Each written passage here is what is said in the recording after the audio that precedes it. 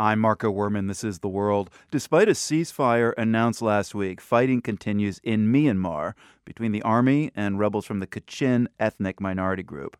Now, the government of Myanmar, also known as Burma, has been slowly opening up to democratic reforms lately, but conflicts with ethnic minorities represent a major hurdle on that road to reform. Today, members of the Kachin community in Chiang Mai, Thailand, held a protest calling for an end to the violence. Chiang Mai is not far from the Burmese border. Reporter Bruce Wallace was there recently and talked to members of the Kachin community.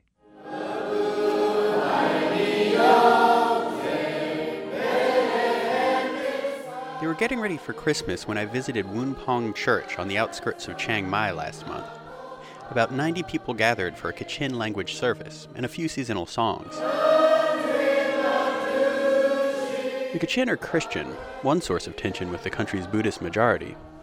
Reverend Wuna Nam Mai sees lessons for his congregation, most of whom are from Myanmar's Kachin state, in the Old Testament. We should come back to our land, like Israelite. The Kachin and other ethnic minorities never got the autonomy they say they were promised in 1947, as the country prepared for independence from Britain. They've been fighting for it on and off ever since. The Kachin signed a ceasefire with the government in 1994. It held for 17 years.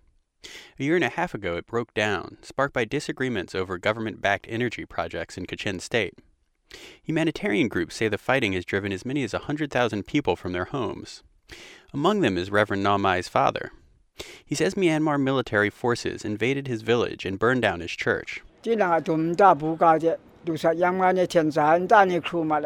people who fled, a lot of them are old.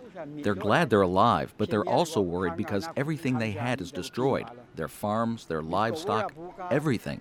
Fighting has continued since President Thein Sein called for a halt last week. In the past, similar announcements have had similar results. And Kachin distrust of the government runs deep. They say they got nothing in return for laying aside their weapons back in '94.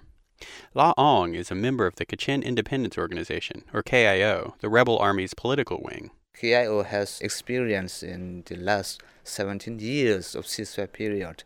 Nothing, never talk about those political issues in those times. So what you had was basically the Kachin now saying, look, we tried the ceasefire, we didn't fight, and nothing changed for us. We still didn't get the rights that we wanted.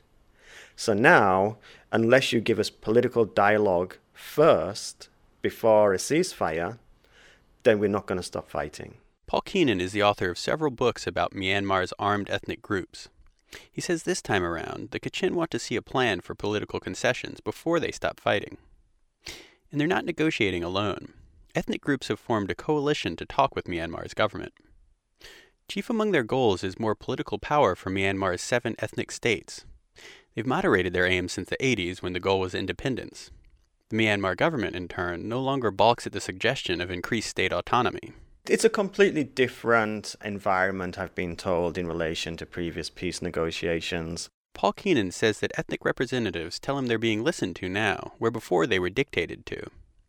Of course, as negotiations proceed, bullets still fly, both in Kachin State and in Shan State to the south. It illustrates what many say is a disconnect between the country's new reformist president and a hardline military. It is like having 2 governments in one country. Kun Sai is head of an ethnic news website and a longtime actor in ethnic issues. In the urban areas, it's the Thein Sein government. But in the rural areas, it's still the army, and you're still fighting. It is a different kind of struggle. In recent weeks, the U.S., British, and Chinese governments have expressed concern about the fighting, as has the United Nations. For the moment, though, lasting peace seems distant for the Kachin in their native Myanmar. And, in Thailand, most among the congregation at Woonpong Church are staying put. For The World, I'm Bruce Wallace in Chiang Mai.